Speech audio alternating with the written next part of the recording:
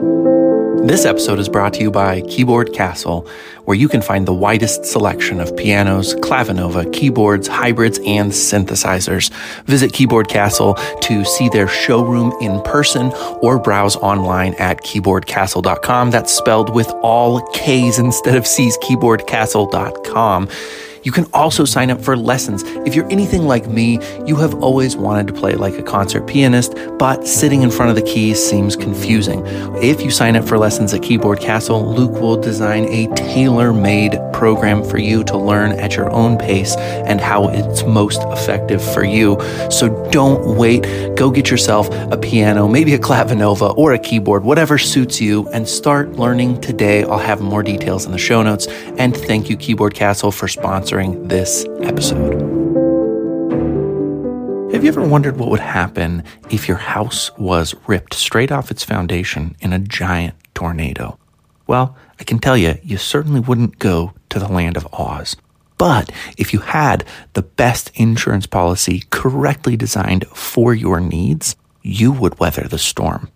And let's just not think about if anybody was in the house, like cats or dogs or your mother-in-law. Call Tony Schmitz today of the Schmitz Insurance Agency. Make sure that you have the correct coverage for your house. With all the inflation that's been going on lately, it might be time to check and see if you're insured to the value of your house, because nothing would be worse than finding out not only did you not get to the land of Oz, but you can't rebuild the house that you were living in because it was underinsured. Again, call Tony Schmitz today. And thank you, Tony, for sponsoring this episode of The Reluctant Book Marketer. I'll have details for his agency and all of the coverages you can get with the Schmitz Insurance Agency in the show notes.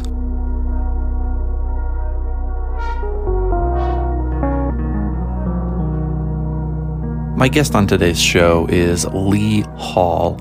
He was one of the first people that I ran into on Twitter and thought, I need to do Twitter like that. His following is ginormous, and his approach on a daily basis is dialed in to the literary community. So it was no surprise for me to learn that he's had a fairly thriving business as a self-published author and is actively considering the jump into full-time authorhood. So if you're in a similar spot in your career where you've had some success selling books, you're going to enjoy this from Lee Hall. And if you are far from the point where you're thinking about going full-time, well, sit back, listen to this journey, listen to how we both explore what the steps are to build a brand, to build a platform. Without further ado, please enjoy Lee Hall.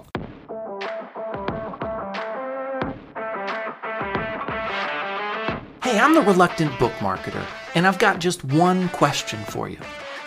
Do you see your novel as $1 million asset? Because if you don't, and you want to, you're in the right place. This is the only show for novelists who want to shift their mindset away from fear and toward abundance. Because you can sell more books than you ever dreamed when you believe in what you're doing.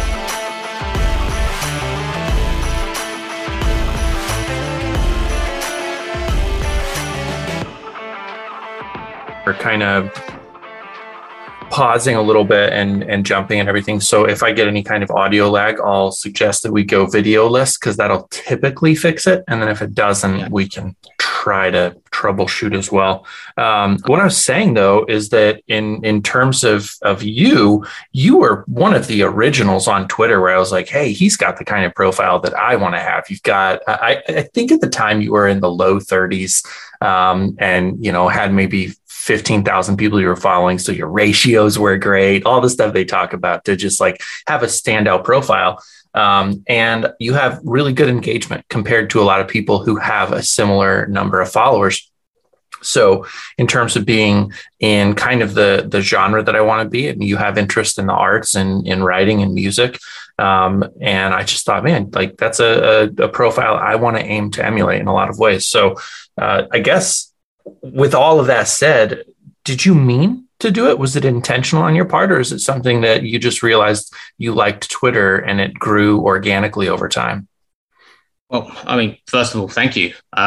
Yeah. Thank you for compliments. It's wonderful to hear that it's reaching people. I kind of spent a long time in what I would call as Twitter purgatory. I joined the platform in 2013. It's about the same time I decided to go public, as just to say to everybody, family and friends, and I want to be an author.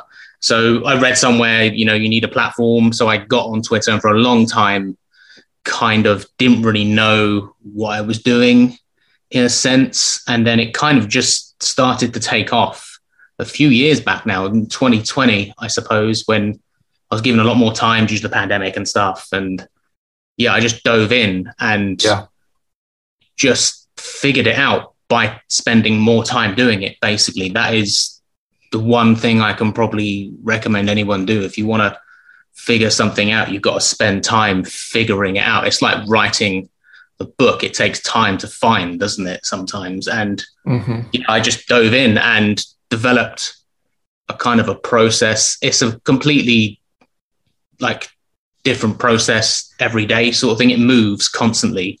So it's like a trial and error thing. I'll think of something that works and roll with it until it stops working. And by then I found something new, and it just keeps sort of snowballing. And I mean, the numbers speak for themselves. It's incredible, the amount of people that follow me. It's like, I mean, that's more than 37,000 followers is more than some arenas of worth of people. It's amazing how you can kind of build momentum on the platform.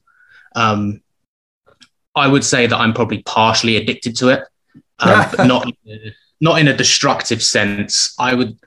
It doesn't tend to affect my personal life outside of in the real world. I suppose you call it the real world, but I mean, this is the real world as well, isn't it? But it doesn't eat away at anything. I just have a lot of time to do it.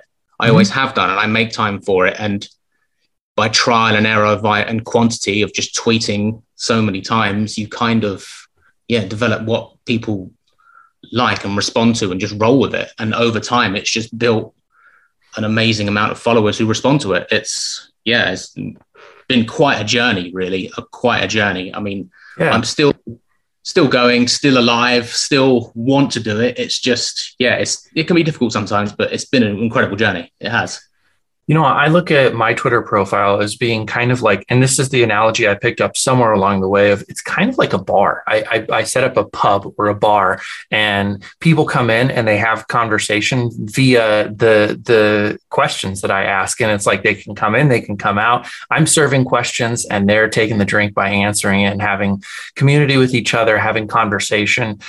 In the beginning, I really had to be present. And I've noticed lately that if I just make the questions available, I almost don't have to be there anymore. Now, I want to be there because I want to be part of the conversation, but it is interesting that you put in so much time. I wasn't shy in the beginning about saying I'm doing 6, 8, even 10-hour days on Twitter to get this thing going, because it was so powerful and it was a little addictive, and it was something. It was like, wow, I can see the impact of what I'm doing. And so it just blew up for me, similar to kind of what you're talking about, is putting that time in there. Now I find that there's a bit of a better balance. I still spend a lot of time on Twitter, probably compared to the average person, but it's so rewarding. It's hard not to go there.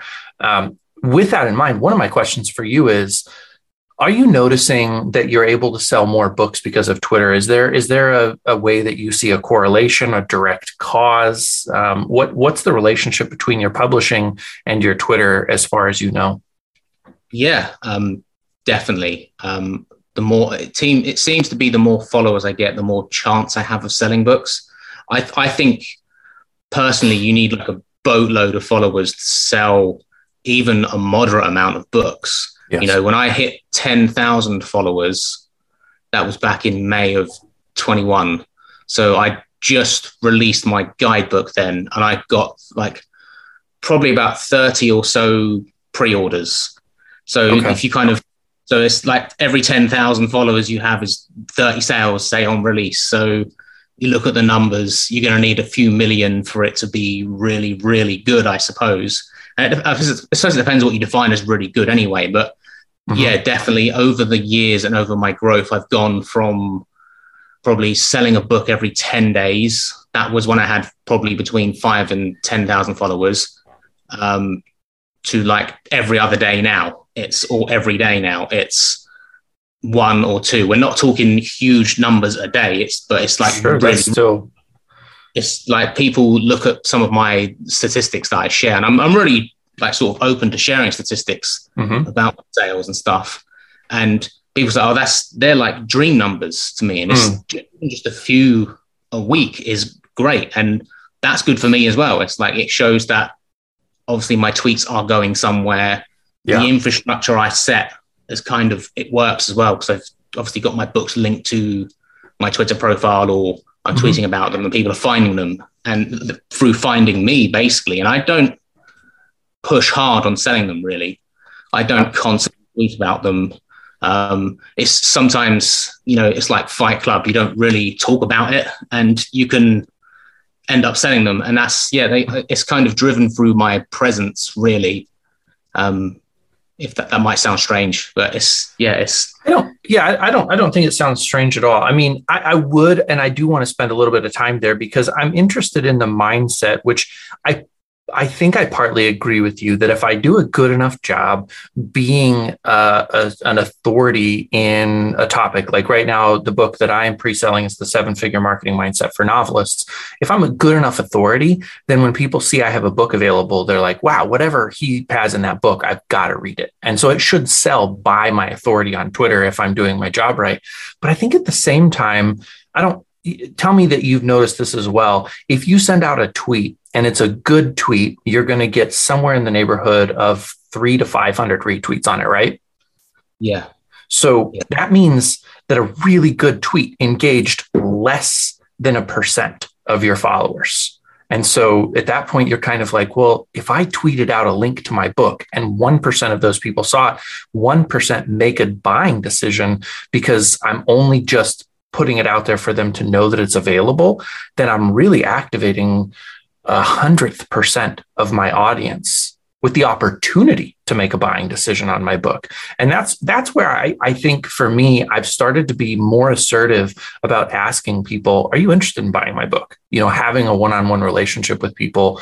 Have you done any of that? Having kind of built a one-on-one relationship with your readers or your Twitter community?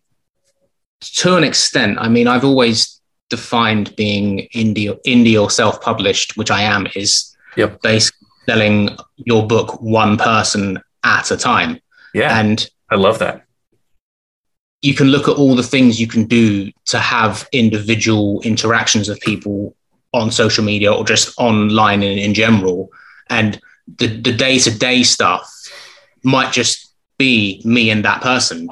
But then over so many days, months, and years, it ends up totaling to numbers of interactions with people. And, the last few years, probably since 2019, I've taken a vow to just review indie and self-published books. And like I review about 40 a year. Wow. That's the average number. 40? Yeah, 40. And I put out a review and it's kind of a drop in the ocean. A few people will like the review. Of course, the author will appreciate it. And that's great. And then I move on to the next one. And it doesn't really turn any heads until you say you've done 40 in December. And it's like all of a sudden, everyone then looks at you for that. And it's individual interaction over quantity over so much time can just get individual readers. And a lot of these authors who I have reviewed, some of them feel compelled to then return the favor, which I don't expect, by the way. I'm just reviewing books because for the hell of it, I love books. I love reading. I think supporting the industry is important to me because it will eventually kind of support me too. Yes. And that's kind of where this comes from. And there's so many channels for getting readers. And of course, writers are readers too. And a majority of my following is the writing community. Yeah, and most of them do. There's opportunity basically always there. There's something really cool about having that community be the really big part of what you're doing. Is other writers are admiring and respecting the process that you have created, and your books speak to writers a lot. So your target audience is actually following you and engaging with you. I'm not saying all of your books are craft type books, but you've written craft books for writers, books that talk about the process. And so you have your ideal audience right now interacting with you. How has that played out for you when you are trying to get readers for non-craft books? Do you see less enthusiasm? Is it harder to sell, or do you see it about the same?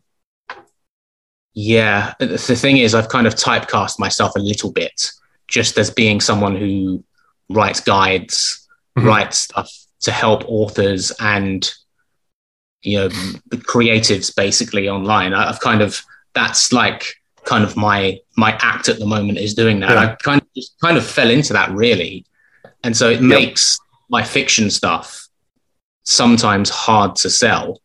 Yeah.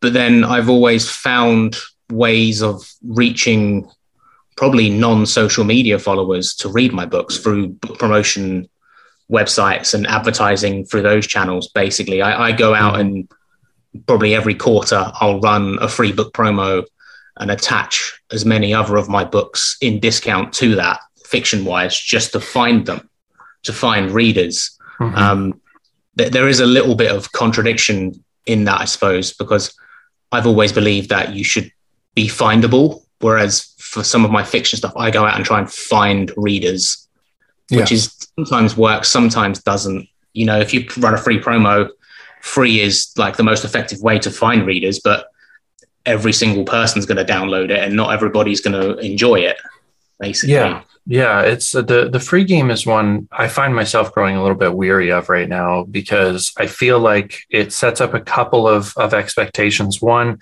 is, I really believe this, and if you're listening right now and you are one of these people, I'm calling you out and saying shame on you.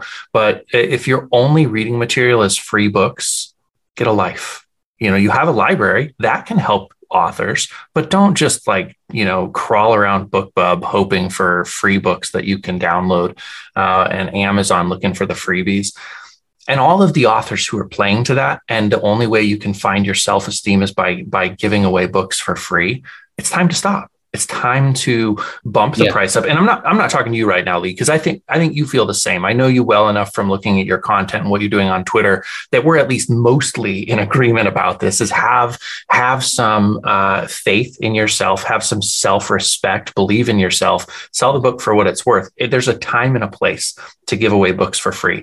If you want to get people hooked into a series, it can be a great tool to get people hooked into a series. If you think of yourself as a drug dealer, and you're peddling your craft books that you want people to read and get into, give one away for free so they kind of get an idea of what you're doing.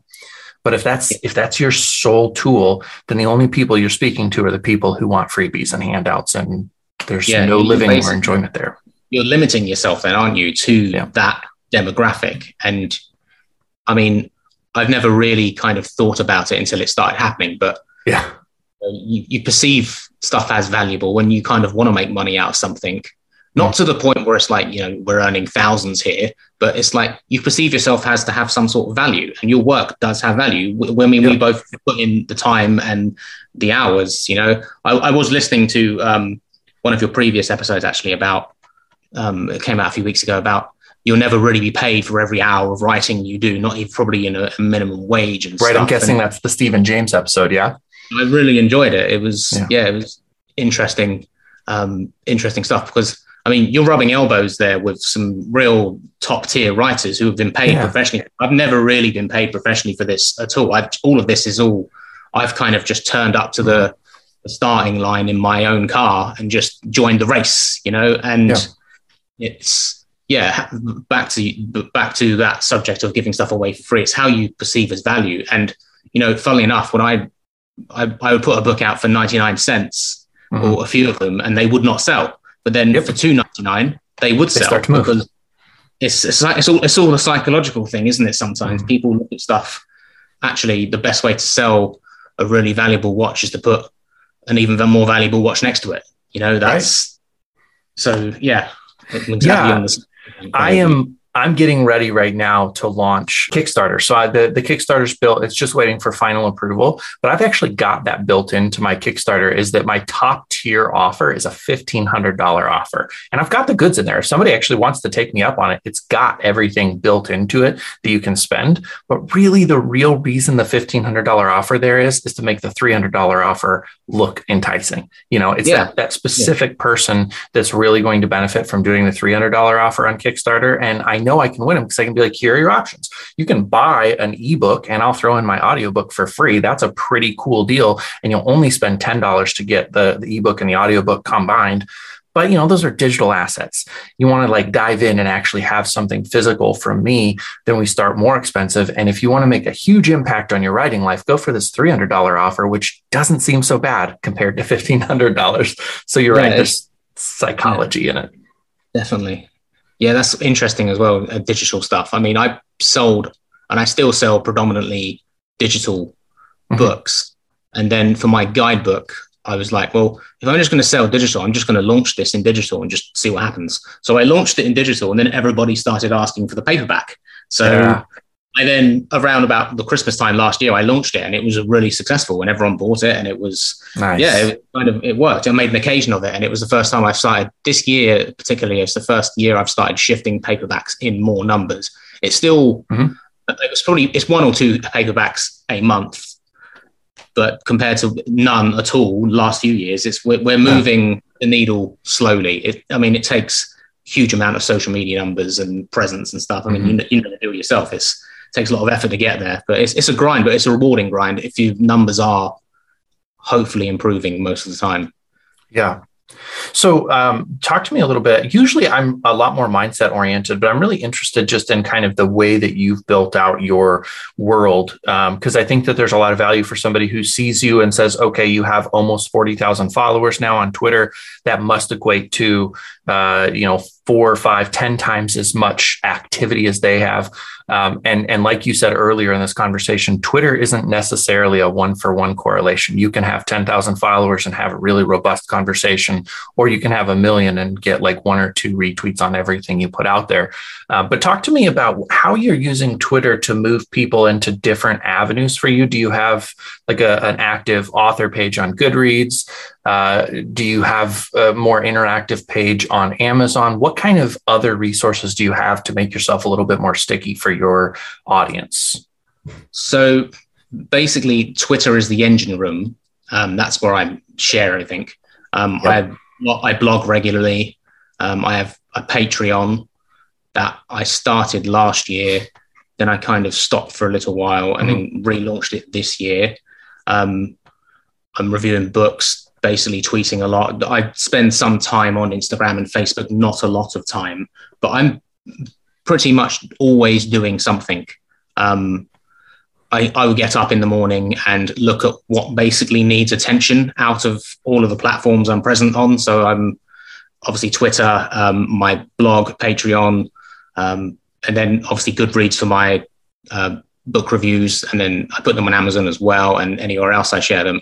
I just look at what needs attention, what is kind of lacking in activity. So if I've got a lot of good impressions on Twitter, I'll probably pull back from there and maybe put a blog post out, and then maybe go back to Twitter and share it on there, and then go to Patreon. If it's been a week or so since I've put something out, I put something up on there.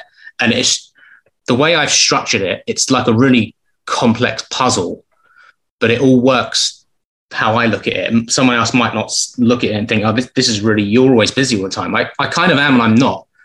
And I'm just always doing something, basically. I'm always reading, I'm writing, blogging, tweeting. It doesn't stop. And I mean, I'm enjoying it. I enjoy the challenge. I enjoy being busy. I think I function as a busy person. If I didn't have a lot to do, I would kind of be lost. And that's basically where it comes from. And Twitter kind of took off because I spent more time doing it. And I basically get most of my external traffic from Twitter. Now, I've got such big numbers. Like I share a blog post. I mean, my blog as well, my WordPress blog, it's got over 1,000 followers now. That took near best part of a decade to build. But then when it started gaining momentum. It grew quickly. Yeah. This has basically taken 10 years to get to where I am. None of this has been quick. Right. Yeah. Very little of it is. I think sometimes you catch something like you talked about the, growth you had from the start of the pandemic with your Twitter being a lot more robust. I'm curious, have you heard of Substack before? I have heard of it, but I'm not sure what it is. Yeah. So it's like a brand new all-in-one everything feature. It's really cool. I'm sorry if you can hear the background noise. My cat has decided to play with a piece of paper, but it just happens in life. So Substack is a place where you can blog. It is an email list where people who can sign up to your blog posts, and then you capture their email address. It's a social media, and that other people on there can recommend you to other people on the platform. It links up with Twitter. So today, if you ported all of your blog from WordPress over to Substack, it would ask you, do you want to connect it to Twitter? If you said yes, every single follower you have on Twitter would get an email from you letting them know that you have this thing that they can sign up for. And so you get this fairly large dump of email addresses from people who are like, oh, I had no idea. And they sign up for your blog. So I moved mine over and doubled in a day. Just a bunch of people signed on to be part of it. And you get to keep those email addresses no matter what happens. So it's a really cool thing that functions like everything. It also has podcasts on it. I'm probably going to kill the cat. So I would recommend it as something that really knits things together. It's kind of like a spider web. It brings all of your disparate worlds together. You can link Goodreads to it, and Goodreads can be linked to it. And suddenly everybody clicks one place, and there are links from that place to another place inside of your universe. That sounds pretty lucrative. I'll have to check that out. It would be quite good to have everything in one place. But then I think platforms like that are quite important as well, because there might not necessarily be Twitter or Instagram or TikTok, but those platforms are kind of subject to trends. And all it takes is one major scandal, and then everybody walks away from them. And I've got 40,000 Twitter followers, and everyone's now walked away. And it's like, great. I am actually really curious to hear your thoughts. I don't talk about like politics or anything on here, and I want to continue to keep it that way. But in terms of Elon Musk, it sounds like today he's actually kind of putting the finishing touches on the whole Twitter thing. Is that a source of concern for you? Do you feel like your audience is going to be shaken? Are you worried about like the great revealing of bots or anything crazy like that? Or what's been your thought process on this? I'm not really sure yet. Me either. Obviously, Elon Musk has done some things in the media. He sent William Shatner to space. Did he send William Shatner to space, or was that was Amazon, wasn't it? I think that might have been Amazon, yeah. But either way, William Shatner finally got to go to space, and that's pretty cool. He's done some things. He's got the cars, and the electric cars and stuff. Yep. And I'm not really sure. He did make the point of wanting to know how many accounts on Twitter were fake or something, which was an interesting thing to draw to. That's a very valid thing to draw to. If you want to invest in something, you want to know how much genuine material there is in there, which is very valid of him. Whether or not there will be any drastic change, I'm not particularly sure. It might be the odd fad thing he changes. A lot of these corporations, they change hands, but you never really realize, do you? Because they don't change the way they do things. I'm not sure. I'm not particularly worried either. I'm not concerned. I think it would probably be okay. Yeah. And I don't know if you had this at all or not, but a couple of weeks ago, maybe even as much as a month ago, the first time, I have had linear growth. Like my Twitter has grown, my podcast as well. It's been nice. My Twitter has grown just in a straight line up. I literally have never lost followers on a day up until about a month ago. And then there was a month ago where I dumped almost 100 followers in a single day. And I was like, what in the world? So I'm looking back over my tweets. Did I enrage anybody? And I didn't realize it.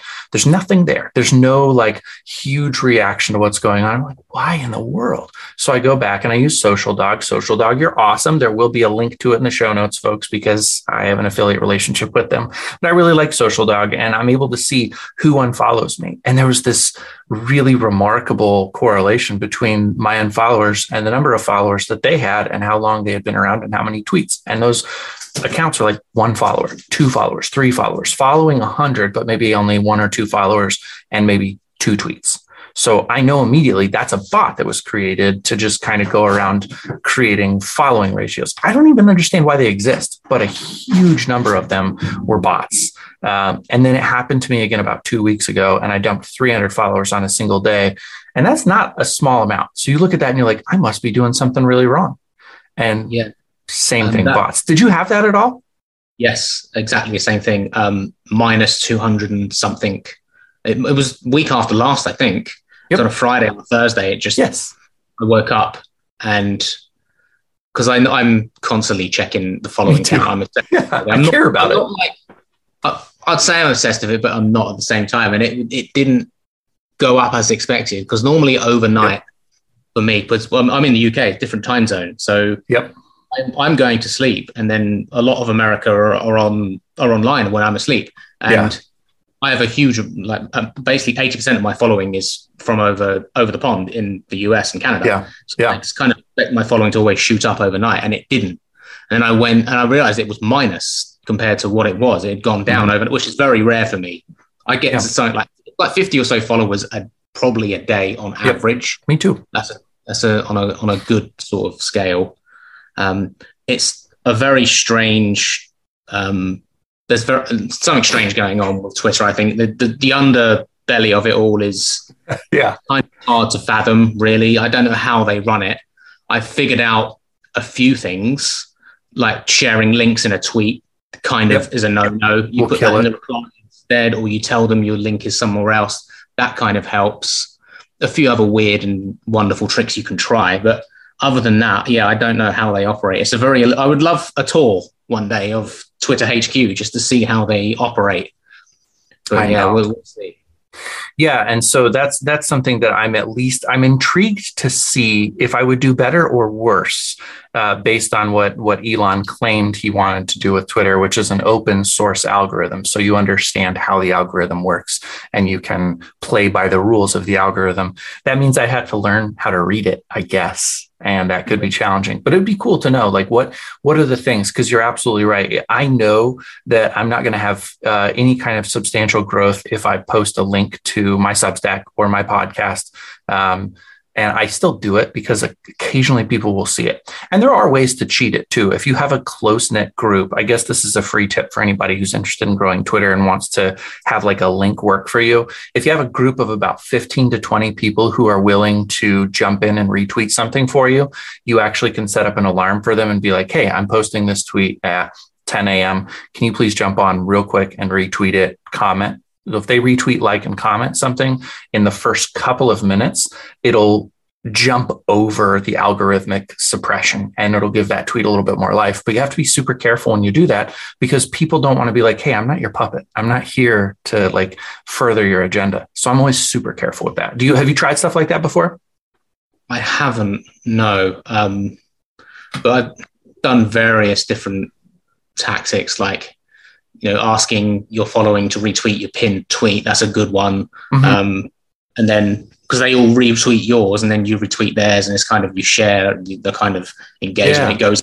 That's a good one. If you really need to get something out quite quickly, that's a good one. A revelation for me, and it's a real simple one really, is replying to people who reply to you. So if somebody replies to you, one of the questions you'll ask on Twitter, you ask some awesome questions, by the way. Thank you. And if someone does answer it and it's a good answer, and if you just simply thank them for answering it, that's huge. It's about a visibility. It's just because they see it, then your followers see it and their followers see it. And it's a class as a good interaction because you might say thank you or whatever, you've appreciated their comment, and people like good things online, and it kind of just snowballs and like, oh, this guy replies as well. We're going to answer that.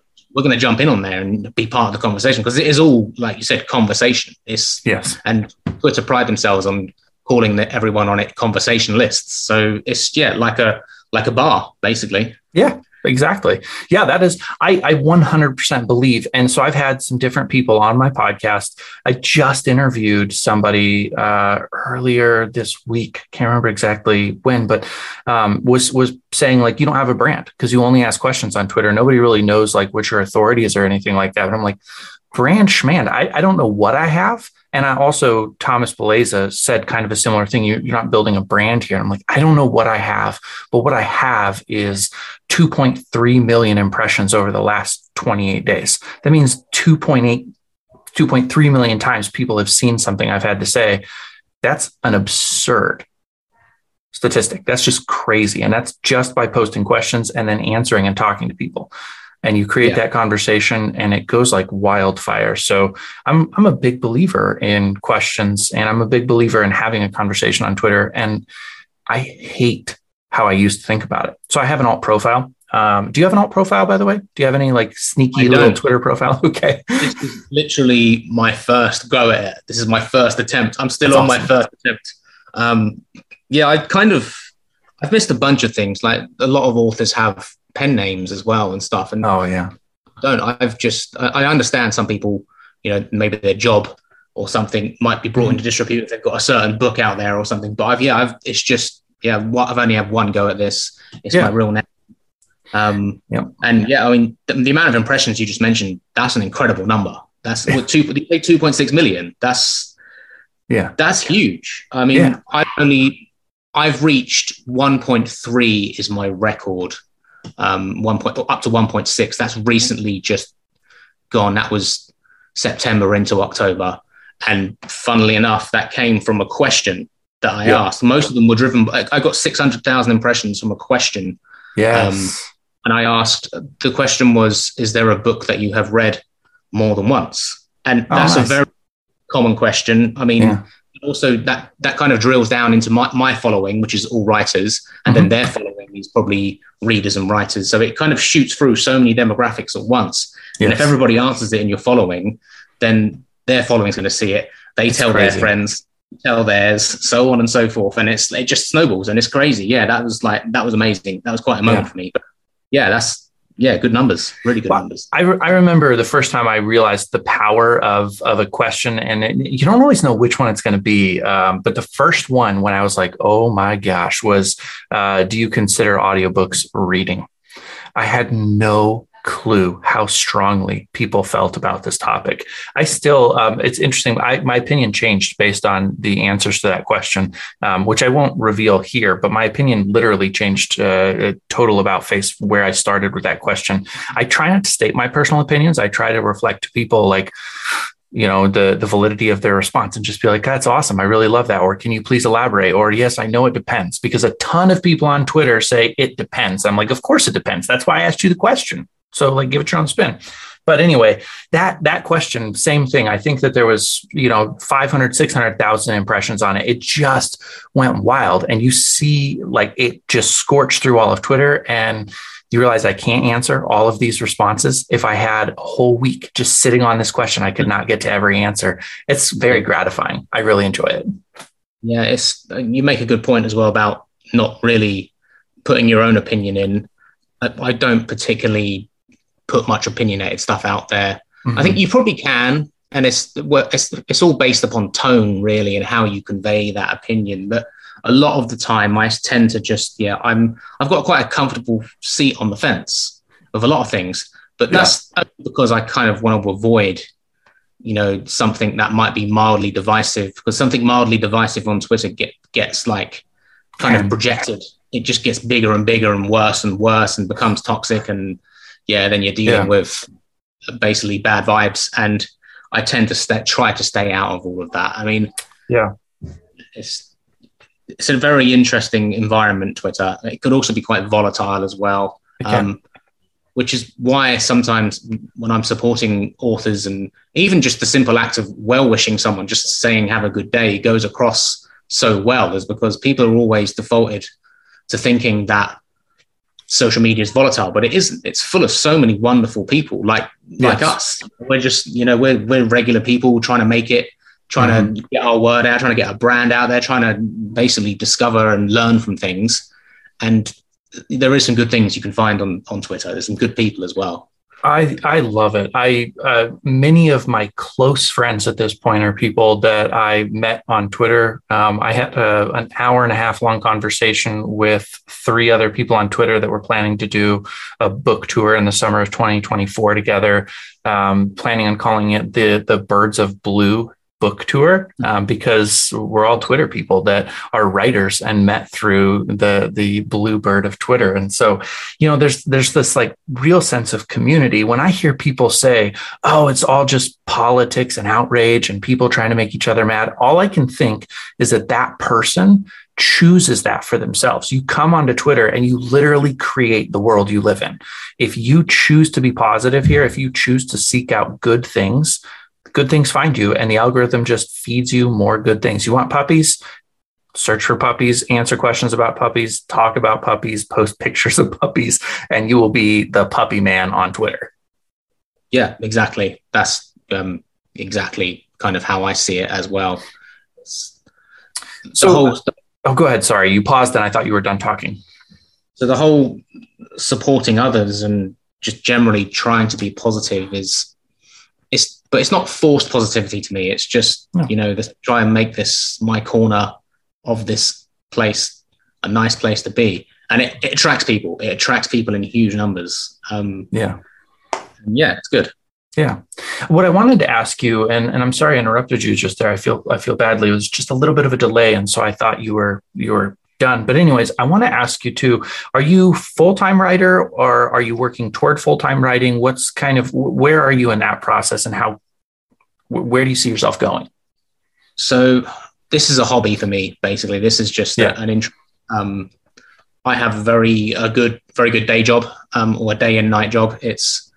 So I work in a control room for a particle accelerator. I work in science as an engineer-based person. So I'm kind of used to like problem solving, I suppose. Wow. That's probably why I've turned my hand at Twitter, basically, because I'm just used to fixing things, basically. And what's the problem? Let's try and fix it. But to answer your question, the plan is to go all the way to traditional publishing and for this to become my sole income. Okay. That's always been my dream. That's always been the plan. I got a little bit sidetracked I wouldn't say sidetracked, but in releasing my 8 indie published books, that kind of snowballed really. I was only supposed to release a few of them just to kind of build a presence, build a brand, kind of become known. And it's been quite addictive. And there's a bit of a trend there. I'm addicted to Twitter. I'm addicted to publishing books. It's basically things I enjoy, I'm addicted to. And so I've got this kind of back catalogue of books now that sell rather well. I've learned a hell of a lot, how to sell books, how to, conduct myself on social media, build a following. I've got an audience. And so next year I plan on querying a book so the first book I ever wrote when I was about 12 years old. Wow. It's a sci-fi book. That's kind of always been the dream. And over the last few years, I've kind of rebooted that book. And it's kind of in the vision of how I've always wanted it. And now I've got this following, I've got readers. I'm going to try and find some representation next year or a publisher and get this thing out there finally and try and achieve the dream. Yeah. That's kind of where I'm at now. Yeah, it's quite an exciting prospect. I've got lots of other things going on at the same time. Patreon creating is that's worked out quite well for me now. People are signing up to that with numbers, which is surprising. But then you put the hours, you get it back. But that's kind of where I am right now. I'm currently at final edit, basically, of this sci-fi book. Then I'm going to start querying next year. Awesome. Let me suggest, I have some guests coming up on my show named Robin and Michael J. Sullivan. They are kind of the first ones to do Kickstarter in a really meaningful way to launch books. They came before Brandon Sanderson. Brandon Sanderson gave them credit for being the ones who gave him the idea and helped him. And I'm taking for granted, assuming that you actually know what Brandon Sanderson did with Kickstarter. Are you familiar with that story? I'm not. No, okay. I'm not. So Brandon Sanderson, and for anybody listening who's not too, I should probably just preface anyways, he first is really well known. I mean, he had a writing career before this, so he's probably upset if I say he gained notoriety through this, but he gained like massive notoriety for finishing off the Wheel of Time series. So it's a fantasy series of books written by Robert Jordan. He died before he finished writing it. So Brandon Sanderson was tasked with coming on and finishing that series. And people believed like, he did perfectly. They couldn't tell tonally the difference. He was faithful to the characters. It was as if he really had like a perfect access to Robert Jordan's brain. So he was famous by himself, publishing traditionally already. But he looked at the amount of money he was making publishing traditionally, even with that amount of fame. And he was like, something feels a little bit sideways about that. So he's going on trying to think about ways that he can keep a little bit more of the money for himself, because it's him who's bringing all of this to the forefront. And he catches Michael and Robin Sullivan and sees what they're doing with Kickstarter and how much money they're keeping of their books by fulfilling them themselves and doing a lot of the work themselves. So he launched a Kickstarter for 4 books and made $48 million. Wow. That's $48 million. It's like an unreal amount of money. And here's the thing too, you'll get the chance to listen to Robin and Michael later on my podcast if you come back in. But the thing is, it's like pre-orders. They're selling those books, and Brandon was selling those books. So it's not like you're raising money for nothing. You actually are buying the book pre-order, and then you get the book, and you get the book the way you want it. So it's a really cool method. And I think the reason that I'm bringing that to your attention is with your following. I really think Kickstarter could be something that would be massively impactful for you to look into. Even with the books that you have right now, maybe you've got one more book, because you have to do something to make it new. You can't resell or relaunch something on Kickstarter. It has to be a new project, but you have a pretty good sized following. And that I think done right could really give you something to show the traditional publishing industry, if you were even interested in going that direction after you saw what Kickstarter could do for you. But I think you could take a successful Kickstarter to a publisher and be like, hey, I sold 8,000 copies of my book pre-sold, and I'd love for you to pick up the rights to it and do international distribution or something. It could be pretty cool. That's a pretty awesome idea, actually. Yeah, thank you. No, that's that means a lot that you suggest it for me anyway, especially my following. I never really thought about that, actually. I kind of thought about, I could mention in my query letter, I've got, so many followers. That will probably immediately turn heads. Yes, it will. I mean, is that enough? You don't really know, do you? I think it's based on the individual as well. But Kickstarter is definitely a good idea to pursue. I'm seeing it more now where people are leveraging a successful self-published book to then actually get a publisher to pick up the rights for the book that's already sold. Because publishers are in like self-defense mode right now. And in some ways, that's a really bad thing, because it signals poorly for publishing in the traditional sense. But in another way, it gives us as self-published authors a huge amount of leverage, because now I know how to tickle their toes. Like I know how to whisper in their ear. If I bring them the pre-cooked ham and, it's already been, the pig's already been slaughtered, the food's already been cooked, all you got to do is serve it up on a plate. It's ready to go. I think it really makes the whole process pretty easy for you. Yeah, it's basically giving them an easy win. I suppose you've kind of done the work for them. And it's another option I've kind of thought about. It's kind of a pipe dream. It's whether or not someone approaches me as well. It must be, you must get to a certain point where people notice what you're doing. And it's like, hey, we like what you do. You can come and make some money for us, sort of thing. That's another option to probably think about as well. But then again, you're kind of waiting on a dream there. I've never really believed in that. It's always, you have to go out and work for it, don't you? And find it and grab it yourself. And always what I believed in. coaching client I'm working with. She and I were talking about, you never get the chance to walk in the front door before you're famous. You only get the front door offered to you once you're famous. Otherwise, you're like 17th floor. There's a cracked window up there. If I can scale this building, I can get in. Yeah. So, that's what we're facing. It feels like I've taken an hour of your time. Obviously, people know they can find you on Twitter. What is your handle? My Twitter handle is L Hall Writer. Perfect. And do you want people to find you anywhere else, or do you prefer that they meet you for the first time on Twitter? Yeah, I mean, I could mention my website, my blog. That's just leehallwriter.com. You'll find all of my latest stuff on there, a lot of other information as well, like my books, my profile, where you can find my Patreon stuff and all that. And yeah, that's where you can find most of my content as well. Excellent. Alrighty. Well, it's been a pleasure meeting you, Lee. I've admired your work from afar for quite a while. So really good to get to know you. And I'm excited to stay in touch. Okay. Yeah, likewise. Thank you very much. And good luck with your launch as well, with your pre-order run, with your book. Thank you so much for listening. If you enjoyed today's show, do me a big favor right now. Click on the follow button in whatever podcast app you're listening on.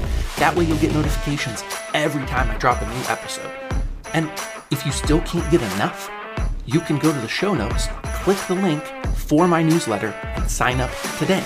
I'll give you 1 to 2 interesting pieces of content every single month that you won't hear on the podcast or find laying around on the internet.